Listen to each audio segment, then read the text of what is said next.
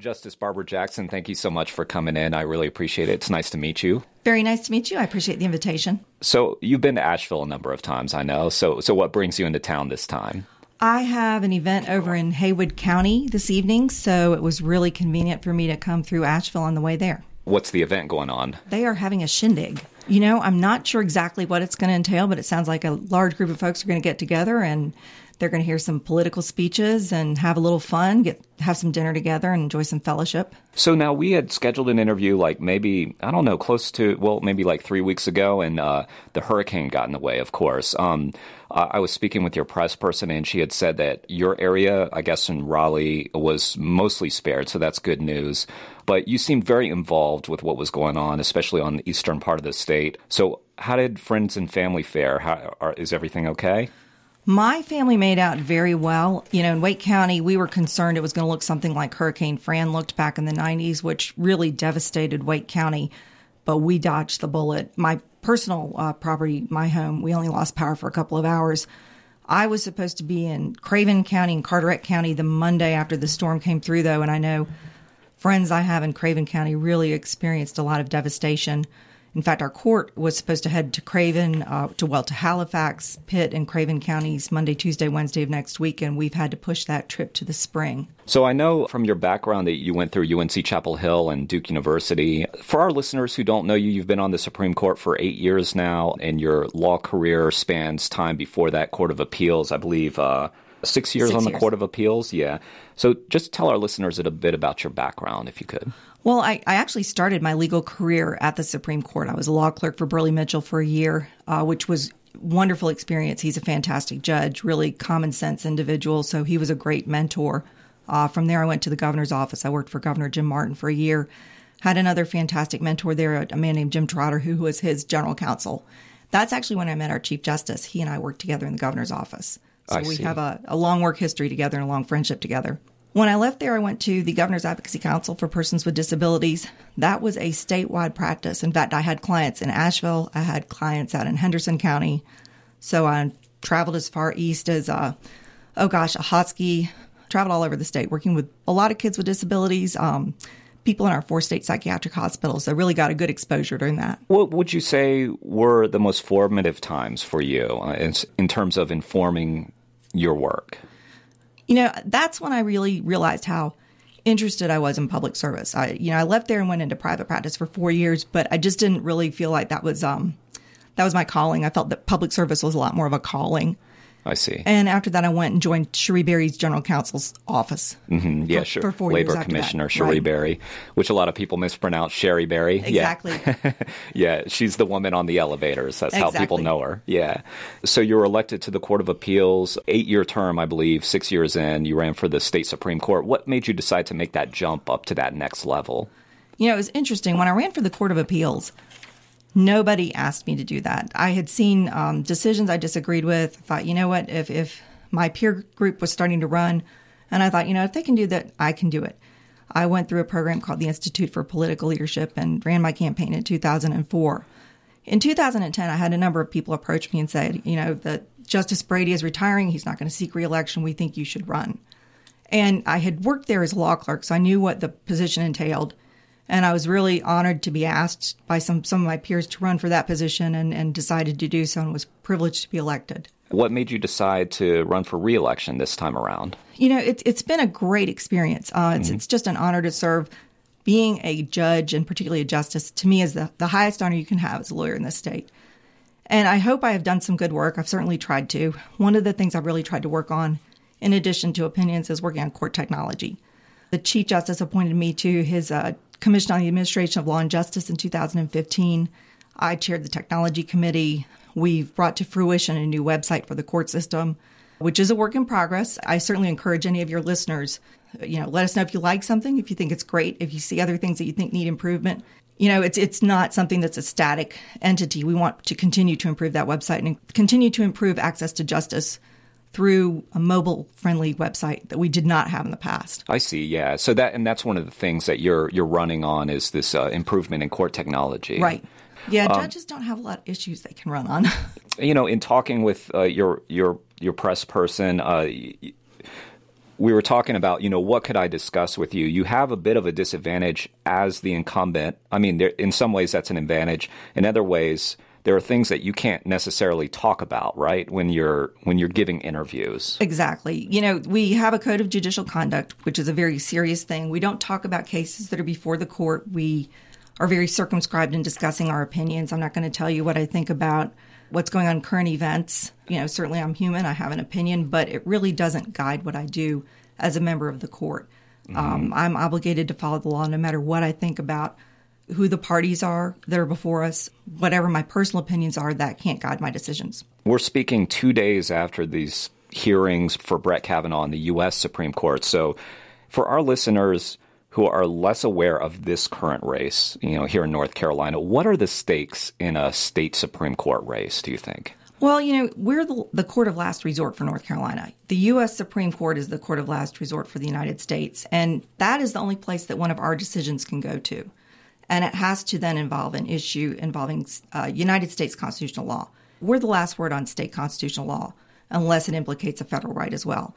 So it's very important. And next year, one of the things that we're going to hear are the termination of parental rights cases. We will be the court that you go into district court, whether or not your right to your child is terminated, that instead of going to the Court of Appeals, it's going to come straight to the Supreme Court. That's about 100 more cases a year for our court, which is tremendously impactful. Yeah. And I have the advantage in this race. I'm the only sitting incumbent judge. I'm the only candidate with judicial experience. And I actually sat on those types of cases when I was a judge on the Court of Appeals for a number of years. Have you had a chance to meet and discuss with your opponents at all? We've been at a number of forums. Sure, There was the defense attorneys in Greensboro yesterday had a forum. Yeah. And they had separate questions for each one of us. I see, yeah. Now, so you'll be running against a Republican in Chris Anglin, and that's been much debated, of course. He was sort of a last-minute entry into the race. He had been a registered Democrat, changed his party affiliation to run as a Republican. And this, the first time that there's going to be a Supreme Court race in recent memory where there's going to be party labels. So you'll have a Republican in Chris Anglin and a Democrat in Anita Earls. Do you have any opinion on, and I don't know if you can get into it, on how this Chris Anglin situation came about? I mean, it's been argued by many in your party that he kind of came into the race to split the Republican vote. What do you think about that? I think you'd have to ask him what his motivations are. I know I've heard him yesterday say he encouraged people to get out and vote because it's an important election, and yet he didn't vote in the primary this year. And you can look at my voting record. I've voted in every primary, every runoff primary, every municipal election since I've been registered to vote. And I've been registered as a Republican my entire adult life. The state Republican Party executive director, Dallas Woodhouse, has said that Chris Anglin is kind of the enemy. He's known for pretty strong language, Woodhouse is. Does that bother you? Do you think this is a threat to your campaign and re-election? If I had the opportunity to write the script for the election, I would have chosen to have judicial primaries. But that was not my choice. I'm not a legislator. I'm a judge. So you weren't happy about the General Assembly's decision to eliminate the primaries?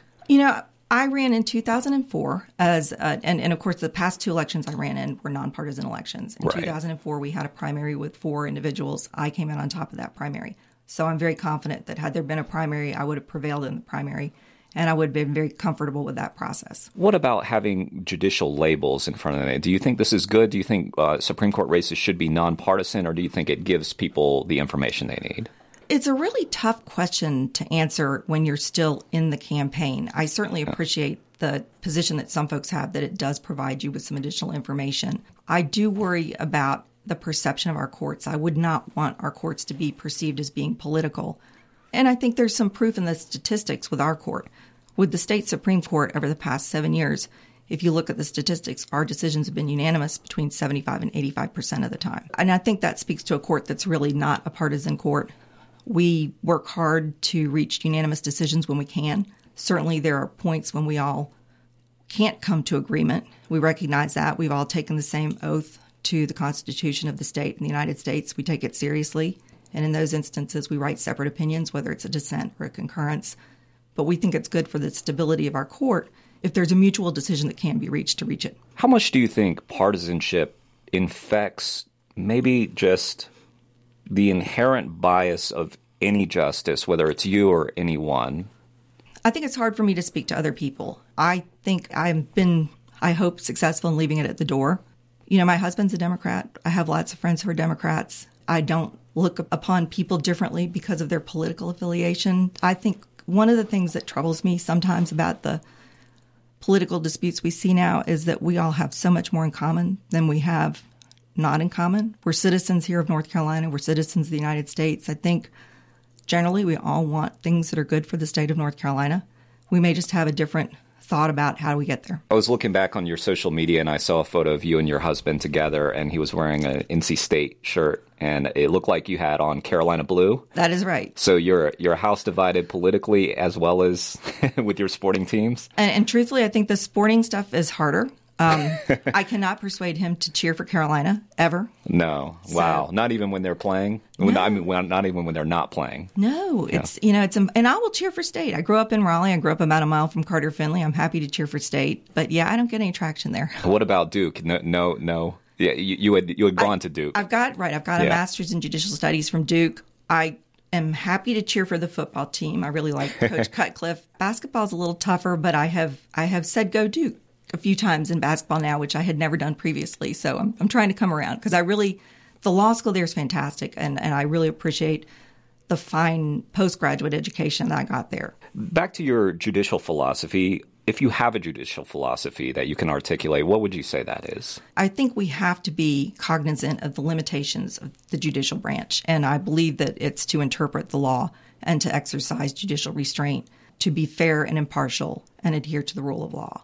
Now, one of the quotes that I see mentioned a lot is that, you know, judges are meant to interpret the law rather than legislate from the bench. What does that mean to you? What is legislating from the bench? And can you point to any examples of that you've seen either on these courts or others?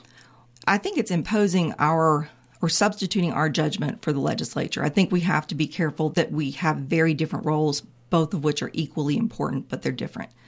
And I've just finished reading a very interesting book called The Most Dangerous Branch.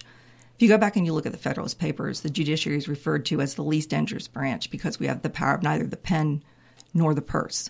We just have to count on the other two branches to go along with what we say.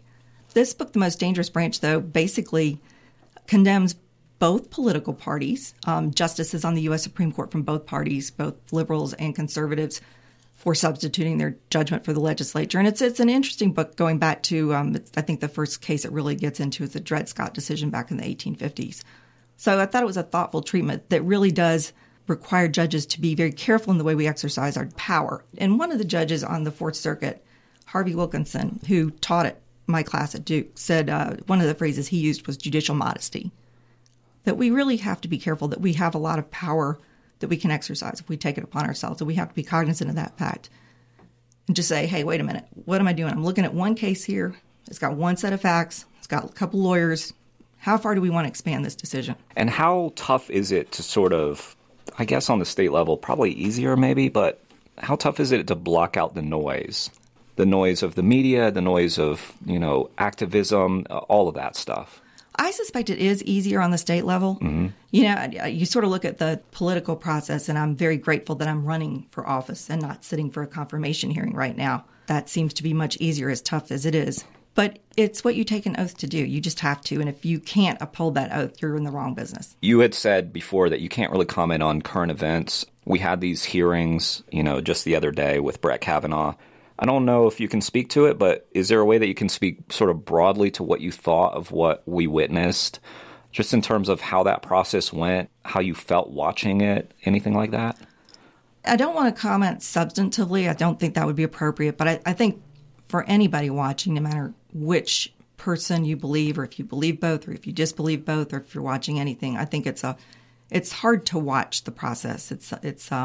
I would love to see if our judicial selection process could be more amicable. And that's one thing I've appreciated in North Carolina in the past. And of course, the last 2 times I ran, public financing was still in place. So large amounts of money were not being spent on our judicial campaigns. But I really felt like the 2 races that I ran in were quite amicable with the 2 gentlemen who were my opponents, one of whom is now the senior resident Superior Court judge here in Buncombe County, Judge Thornburg, and then Judge Hunter, who enjoyed a long and very highly regarded career on our Court of Appeals after serving in our legislature. We've seen partisanship get more pronounced, it seems. That's my perception. Is that yours as well? Like, looking back through your history, do you think that's happening? I think it has to some degree, and I really enjoy social media. I enjoy Facebook, I enjoy Twitter, but I think it's much easier for people just to fire off at people when it's anonymous and we don't have to sit down and have a face-to-face conversation with them. There are things that I see people say on there from both political parties that in a million years I could not conceive of saying to another person. And I think that's really unfortunate. I think we're losing a lot of our civility. Again, it's a specific, so maybe you can't comment, but does that mean that, like, when you saw what, for instance, Jeff Flake did yesterday and sort of voting to confirm Kavanaugh through the committee, but asking for an FBI investigation, and it seemed like he got together with this Democrat, Chris Coons, was that an encouraging step, do you think, like in a sort of show of bipartisanship? Again, I'm really reluctant to comment on that whole process. What I'd comment on from my own court, again, is I think that we do have a good collegial court. And I think things that help with our court are the fact that we eat lunch together. When we're holding court, we will always eat lunch together and have conversations and find out how folks are doing, whether it's in conference or whether we're holding a session of court. So we do sit down with each other and break bread together. And one of the things, too, that's I think makes that a little bit easier for a court than for a legislature. When we're deliberating on our cases, it's not under the hot lights of the media. We are able to do that in a confidential setting. So we're not sort of being micro-targeted or looked at. We come out with our decision and you see the final product, but you don't necessarily see the sausage making that goes on behind it. Mm-hmm. If you look at this race purely politically, the stakes are pretty high because right now there's a 4-3 split in favor of Democrats or more liberal justices on the state Supreme Court. Were you to lose, it would go to 5-2. Does the partisan label really inform the decisions? I don't think so. And I think one thing that's been interesting, there have been a couple of folks that have written about our court and have noted that with relatively few exceptions, our opinions don't break down along party lines, which I think is a positive thing. I think it demonstrates that we're looking at the law, we're interpreting the law, and we're following our constitutional obligations. What are some instances where they have broken down along partisan lines? Some of the heated disputes between the legislative branch and the executive branch. There have been a couple of those. But then there have been some of the intra-executive branch disputes when you had the State Board of Education and the superintendent had a dispute.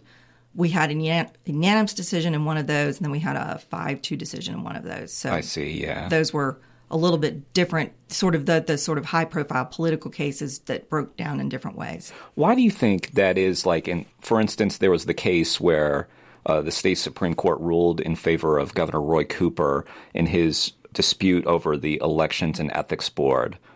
And I believe that was a 4-3, and it broke down Democrat, Republican. This is a dispute between Democrats and Republicans. I know that your opinion would be that this was wrongly decided because you wrote in the dissenting opinion, or I think you signed on to the dissenting opinion. Where do you think the Democratic justices were wrong? Well, I think, and I'm reluctant since I didn't author the opinion, and we usually let our opinions stand for themselves, but I think maybe looking at history is helpful because this is not, I don't think we're looking at a unique moment in time. And I'm somewhat informed from having worked for Governor Martin because there were disputes between the legislature and Governor Martin back in the late 80s and early 90s. And, the Supreme Court grappled with those disputes. And, of course, at that point in time, the Supreme Court was comprised of 7 registered Democrats. And sometimes they unanimously ruled in favor of the legislature, and sometimes some folks broke off and ruled in favor of the governor. But most of those disputes were decided in favor of the legislature at that point in time. So those are our case law precedents. And then if you look during the more recent time frame, there was a dispute between Governor McCrory and the legislature. So you've got a legislature controlled by Republicans. You've got a gubernatorial office controlled by a Republican. And the court ruled partially in favor of the legislature and partially in favor of the governor. So it's not unusual to see disputes over separation of powers, which is sort of the broader term rather than necessarily looking at it as purely a political dispute. Disputes over separation of power coming before the court. I see. Yeah, we've seen a lot of separation of powers cases come before the courts recently. You started in the Court of Appeals at a time when Democrats controlled the legislature, that shifted over to the Republicans. So it's been a lot of change. What has changed on the legislative side, in your opinion, that you've seen? Is it any different? It's, I think one thing that is objectively different no matter how you look at it, is you do have in the legislature a veto-proof majority, which we did not have between 2005 and 2010 when I was at the Court of Appeals. Now, one thing I'll say about my own judicial philosophy is it has not changed. It was the same when I was at the Court of Appeals as it is now. I firmly believed in judicial restraint and that the legislature had a different role than the courts do. And one of the decisions that came in front of us during that time frame was Goldston. I didn't author it, but that had to do with the General Assembly's ability to go into the Highway Trust Fund and also the governor's ability to get into emergency funds. And the part that we ruled about in favor of the legislature was that one General Assembly can't bind a subsequent General Assembly, which is a pretty well settled principle in law. I see. So that would get us to these amendments where there's an interesting amendment before voters where they're asking state voters to cap the income tax rate at a lower rate than it currently is, which would sort of tie the hands of future legislatures. Do you think that that is unconstitutional? That case is still pending. And it's interesting. So the voters, 6 amendments are going to go on the ballot for voters to decide on. And the posture that they're in is that 4 of those amendments came before the court for temporary restraining orders. And the court declined to impose temporary restraining orders. But they are all 4 still live cases. I see. In the Superior Court, so I can't comment on them at all. I see, including the one that has to do with appointing judges. Right. Then more broadly speaking, do you have an opinion on all of the changes? Like, there's been many changes to the way judges are selected in the state. Do you think that there should be all this tinkering of the way that judges are elected? That's a hard question. Yeah, I think there's many different ways to choose judges, whether it's by appointment, whether it's by election, partisan or nonpartisan, whether it's by legislative appointment, which Virginia and South Carolina have in varying degrees, commissions, there's this Missouri plan. One thing I think is difficult is to completely remove politics from the equation. You know, if you have the appointed system, and what happens in those, my understanding is that folks that want to be judges get on the commission, and they're on there for a few years, and then they leave the commission, and then they say, hey, friend from the commission, I want to be a judge. Legislatures, when they do the appointing, you find that South Carolina in particular, there's a lot of former legislators who go onto the bench. It's like anything else. I don't know how you get the politics out of it. I do think that there's a certain egalitarianism to North Carolina's electing judges. Any of us can say, hey, I want to run for judge and put our name on the ballot. Now, whether it's a better idea to run it in a nonpartisan fashion or a partisan fashion, I frankly don't know the answer. You know, I've got a lot of friends who are religious about voting. They always vote, but they really firmly feel that we should be in nonpartisan elections because as judges, our decisions absolutely should not be partisan. Right. I have other friends who feel that we should have partisan labels because it's more information for the voter. And I struggle with that. You know, I really do. You know, there are certain things to me as a candidate that I found easier about running in a nonpartisan race that are just a little bit more difficult about running in a partisan race. Because you really do need to be very clear that you're not taking partisanship onto the bench. There have been discussions about switching over from an election system to sort of an up or down vote, like if a justice has been running. Yeah, retention election. So it sounds like you feel like having people elected and run against other people is maybe a more egalitarian system? Well, and the good thing about retention systems that I think usually happens is usually you have to win one election before there's a retention election. And the good thing about that then is it does sometimes take some of the political nature of the beast out of it, because you're basically saying, okay, if this judge is doing a good job, we're going to keep this judge. And if this judge is not doing a good job, we've got an opportunity to get rid of this judge. I could be wrong. I'm doing this by memory, but I believe it was Chief Justice Mark Martin who maybe proposed some sort of idea like that. I know he favors merit selection. He absolutely does. Merit selection, right. And we were in Asheville last year, not this year, but the year before, and he proposed that in his State of the Judiciary speech at the Bar Association. I have some questions that are kind of basic about the state Supreme Court, but how does one become the Chief Justice? That's by election. It's a separate office. And if there's a vacancy, the justice gets appointed. And that's what happened with our past 2 Chief Justices. Chief Justice Martin took Chief Justice Parker's place. She had to retire when she turned 72. And that was in August of 2014. And he was appointed by Governor McCrory. And he had already filed to run for the office because we knew she was going to have to retire. So it was the end of her term and there was going to be a vacancy in the office. So it has to be that seat. So Could you ascend to Chief Justice? I could if I ran for it. See. I would either have to run for it or be appointed. And different states do that differently. Some states, the justices themselves select who's going to be their chief, and sometimes they rotate through the court. And the person doesn't stay in that position for a long time. They'll be in it for 2 or 3 years. And how much significantly more power does the Chief Justice have than the other justices? I'm not sure if I'd say power as much as responsibility. I see. He really has a lot on his shoulders. He works closely with the administrative office of the courts. And we have 100 county clerks. We have over 500 elected officials in the judicial branch, over 600 appointed officials, 6,500 employees. We're in every county.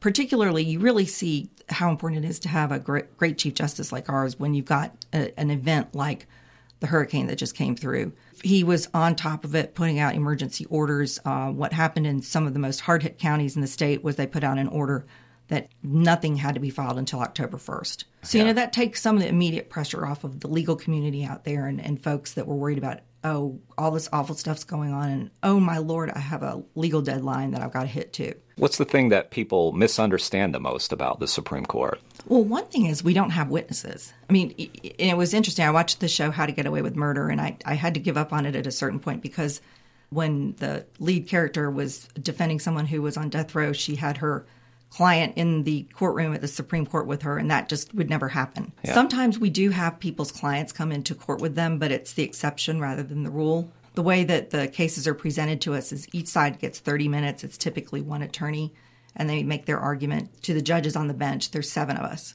We call it argue on what's called a cold record on appeal. And then we issue written decisions. Ordinarily, there's a written opinion.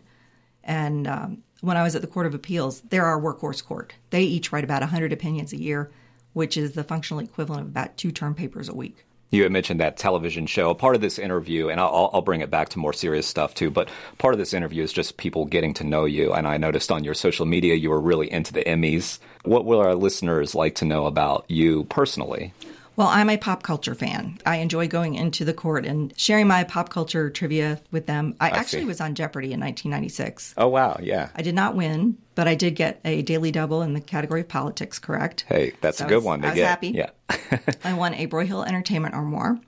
And the funny thing about that is that I paid almost as much in taxes on it as I would have if I'd gone over to High Point to purchase it because they jack up the manufacturer's suggested retail price so much. Where did you grow up? I grew up in Wake County. Cool. My parents moved to North Carolina when I was 3 years old. My dad was with IBM, and it was part of that migration. So you've mentioned before you're the only judge running in this race. Talk a little bit about your opponent's experience, if you would, and how you think that might be a disadvantage. I think clearly one of my opponents has a lot of experience and has been licensed as an attorney in the same area as long as I have. One of them has less than 10 years of experience. And in that instance, our Chief Justice is the youngest person that's ever been elected to our court. He was 35 when he was elected, and he already had 6 years of experience as a judge.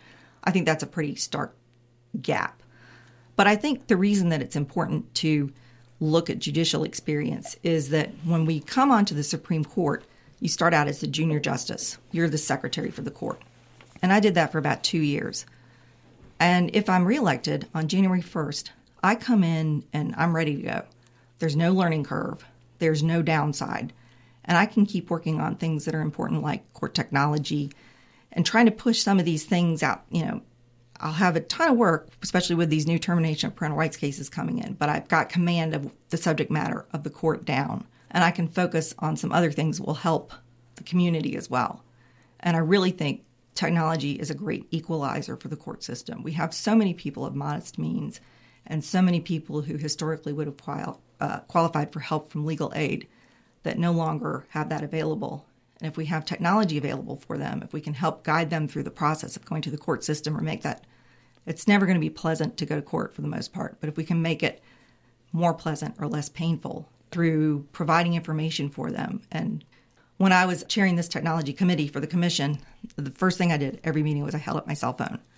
And just to point out the importance of getting as much information as possible onto our mobile devices to be able to interact with the community. How much does faith play into your background and into your philosophy, judicial philosophy?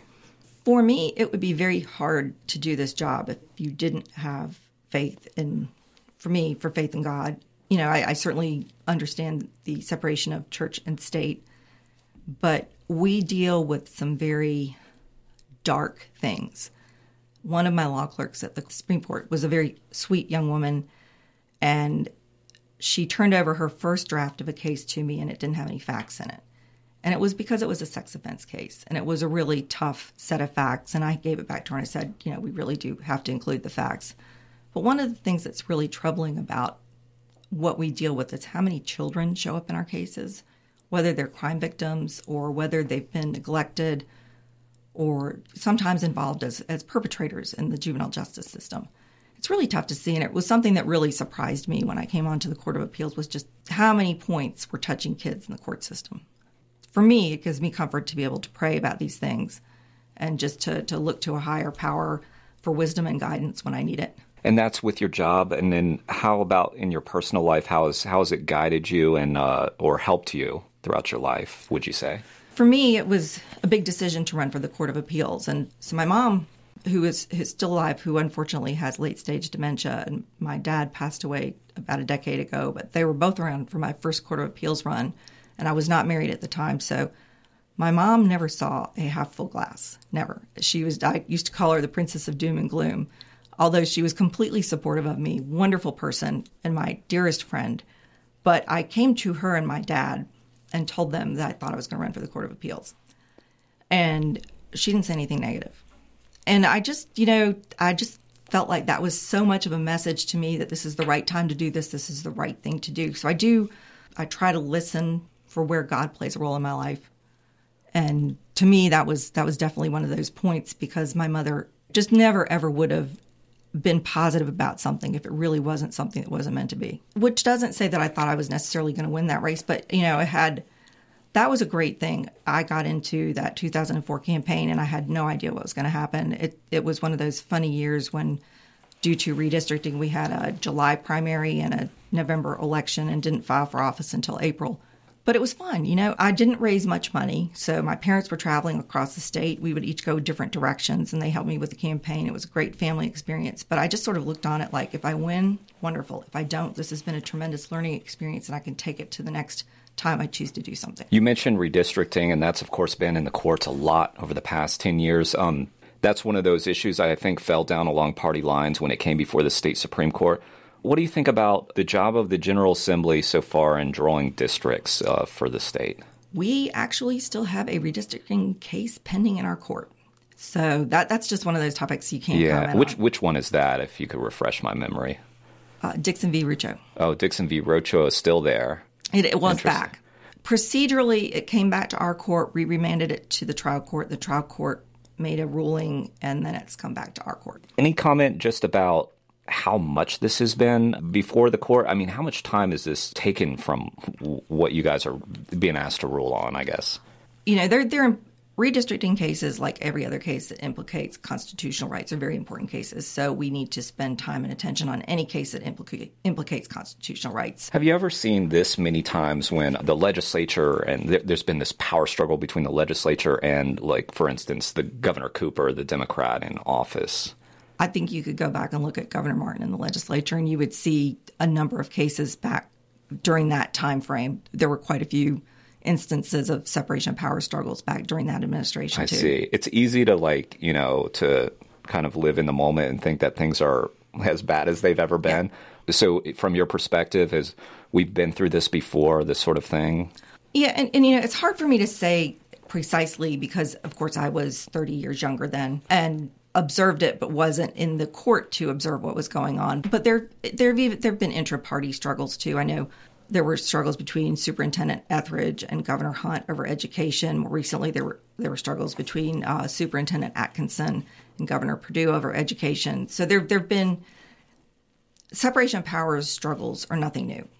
I can tell you love your job, but it's also a job. I'm sure there are some grueling aspects of it. And, watching all this Supreme Court on the federal level, we hear about the terms beginning, like their new term will begin October 1st, I believe. What is the life of a state Supreme Court justice? Is it the same? Are there terms? And is it similar in that respect? It is. We started back the last week in August, and we had 20 cases, which is one of the heavier caseloads that we've had since I've been a justice on the court. When I was a law clerk, the court routinely handled 20 to 27 cases, but one of the things that's changed a lot has to do with criminal law.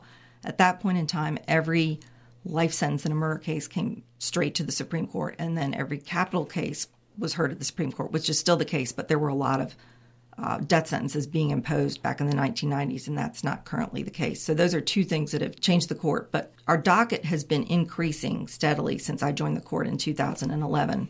And again, it's going to increase dramatically next year with the termination of parental rights cases. We run from like last week in August through May. If we need to add a session in June, we do that. And then usually we use like June, July, early August to catch up. Would having more justices be helped by that? And I'm asking about something very controversial. Of course, there's been rumors about a court packing maneuver by the Republican legislature to add 2 more seats onto the state Supreme Court. Do you have an opinion on that? And do you think that's something where, like, separating the politics from it would more justices help? I think at this point in time, we've been able to manage our workload quite effectively. I can't speculate. And again, we each have the legislature has a role, the court has a role, and I wouldn't want to speculate about what they may or may not do. I have no idea. But I know we're handling our workload effectively right now. I saw in a previous article written about you that, and I'm not sure if you were quoted accurately, but you had said that you try not to speak with lawmakers as much as possible. Is that right? Yeah, I've really tried, especially because there's so much litigation going on. I just wouldn't want somebody to have the appearance of impropriety. Yeah, and that's tough, I know, because I know from your social media that you go to all these GOP events and stuff. You'll have a photo taken with, like, a George Holding or somebody like that, and that gets to campaigning. Like, how tough is it to campaign and to keep the campaign separate from the job, which, of course, in the campaign, you have to be partisan on some level in terms of getting people out? Well, you do and you don't. I have never encouraged people to vote wholesale for my political party. I don't think that you can do that under the Code of Judicial Conduct. My reading of the Code of Judicial Conduct is that I can endorse other judicial candidates, and that's it. And that's where I have stuck to. Now, do I have friends? I have friends in the legislature from both political parties and have had, law school classmates, people that I've known for a long time, but I stay away from endorsing people, although, of course I get pictures taken with them, but I've had pictures on Facebook and other social media, from people from both political parties, because I know folks from both parties quite well. Now, you've run in a number of campaigns before. How has it changed? I mean, I know there's a lot of talk about money in politics, how much time candidates now have to devote to just fundraising. Is it challenging? That's a huge change from public financing. In public financing, in the first year that I ran, I did not qualify for public financing. So I ran my campaign on a shoestring. But the second time when I ran for the Supreme Court, I qualified. Well, what was nice was I started fundraising in September of 2009 and then was finished by the primary in May of 2010. That was the cutoff date. And then from May until November, all I had to do was worry about contacting voters and connecting with voters. That was it. Whereas when you have no public financing and you're basically tasked with running a statewide campaign and doing all of your own fundraising, it is a much, much more difficult task because you've got to call so many more people and solicit so many more donations and that kind of thing. And I think for many of us in the judicial branch, it's not necessarily our natural go-to comfort place. Right. I think if you're attracted to being an appellate court judge, you might be more introverted. I'm very happy sitting in front of a computer communing with Westlaw and doing research and writing. So it's a little bit less comfortable for me to call somebody up and say, hey, I need your help with my campaign. So it kind of puts you in an unnatural role a little bit. It does. And then some of the people who are most familiar with your work that you might think would be great to contact, I frankly don't contact people that have cases in front of the court. I'm very careful about not doing that. What are the joyful parts of that, and about being a justice? Well, the great thing about going out and campaigning, and the very good thing about it, is you travel around the whole state. So one time, I think we had scheduled me to be here talking to you, and that I was out in Macon County, in Franklin, and then I was in Transylvania County that night. And I had a nice gap of time between the two, so I drove through the Nantahala Forest. And I'd been driven through Pisgah, but I hadn't driven through Nantahala. It was so beautiful. You get the opportunity to drive around the state and really enjoy the natural beauty of the state. And I always like it when my GPS takes me on back roads and meet people. And our people in North Carolina are just very, very friendly and warm. And you learn what people in different areas of the state are doing so that when you have a case come to you from Macon County, from Bertie County, you have a person in mind that you associate with that county, so it's not just an abstraction. And then you meet people, with different concerns, of course. You had mentioned earlier that we share more in common, I think, than we are different. I've heard a comment from a lawmaker out here in Western North Carolina that people out here are almost more similar to like people in Tennessee than they are maybe with people in the eastern part of the state. So from traveling around campaigning and just with your work, have you learned different sort of broader things that you were surprised about, like people had different concerns and you were aware of from growing up in Wake County and that sort of thing? I think that's something I've learned throughout my career. That began in the governor's office, and one of the things I worked on there was clemency and just dealing with the families of some of the folks who were seeking clemency. One of the people that called me my first week there was a woman whose son was in jail for a very serious drug charge, and she needed him to get out because she had very poor health. When she called me, though, and she telephoned me, and then she was trying to write down my phone number, and I had not talked with a person who had these limitations at this point, and I was about 29 years old at the time. She really had a hard time just writing down my phone number, just a 7-digit phone number. And I met with her later and everything. She was a very sweet lady, but you could see that she was struggling from a sort of a developmental standpoint. And then when I went and worked with GACPD, the Governor's Advocacy Council for Persons with Disabilities, again, that was a statewide practice. And it was a very good experience because I was literally all over the state, all 4 of our state psychiatric hospitals, which at the time were Morganton, Wake County, Umstead and Butner, and then Cherry Hospital down in Goldsboro, in all of those hospitals, and working with people with serious mental health issues. And you don't know, you're talking to somebody and they might haul off and hit you. Now, I did not get hit, but you just know that can happen. And in schools across the state, and you see, of course, growing up in Wake County, and the high school that I went to opened up my junior year, so I went to a brand new high school with air conditioning. But then you're out in lower wealth counties where conditions are not good. The schools are tough. It's tough for those schools to provide special education services to the kids, but they're very important services to provide. So you kind of balance out how hard you're going to push them and what you can get because Right. You know that they've got the limitations too. What would you like voters to know when they go into their voting booth in November or earlier? Or early, exactly. Yeah. I have been so honored to serve at the court now for almost 8 years as a judge for close to 14. I've been in North Carolina since I was 3 years old. I've done my best to render fair and impartial justice, adhering to the rule of law. That's my only commitment. That's the most important commitment any of us can have as a judge, and that's what I pledge to continue doing. Well, Justice Barbara Jackson, thank you so much. Thank you.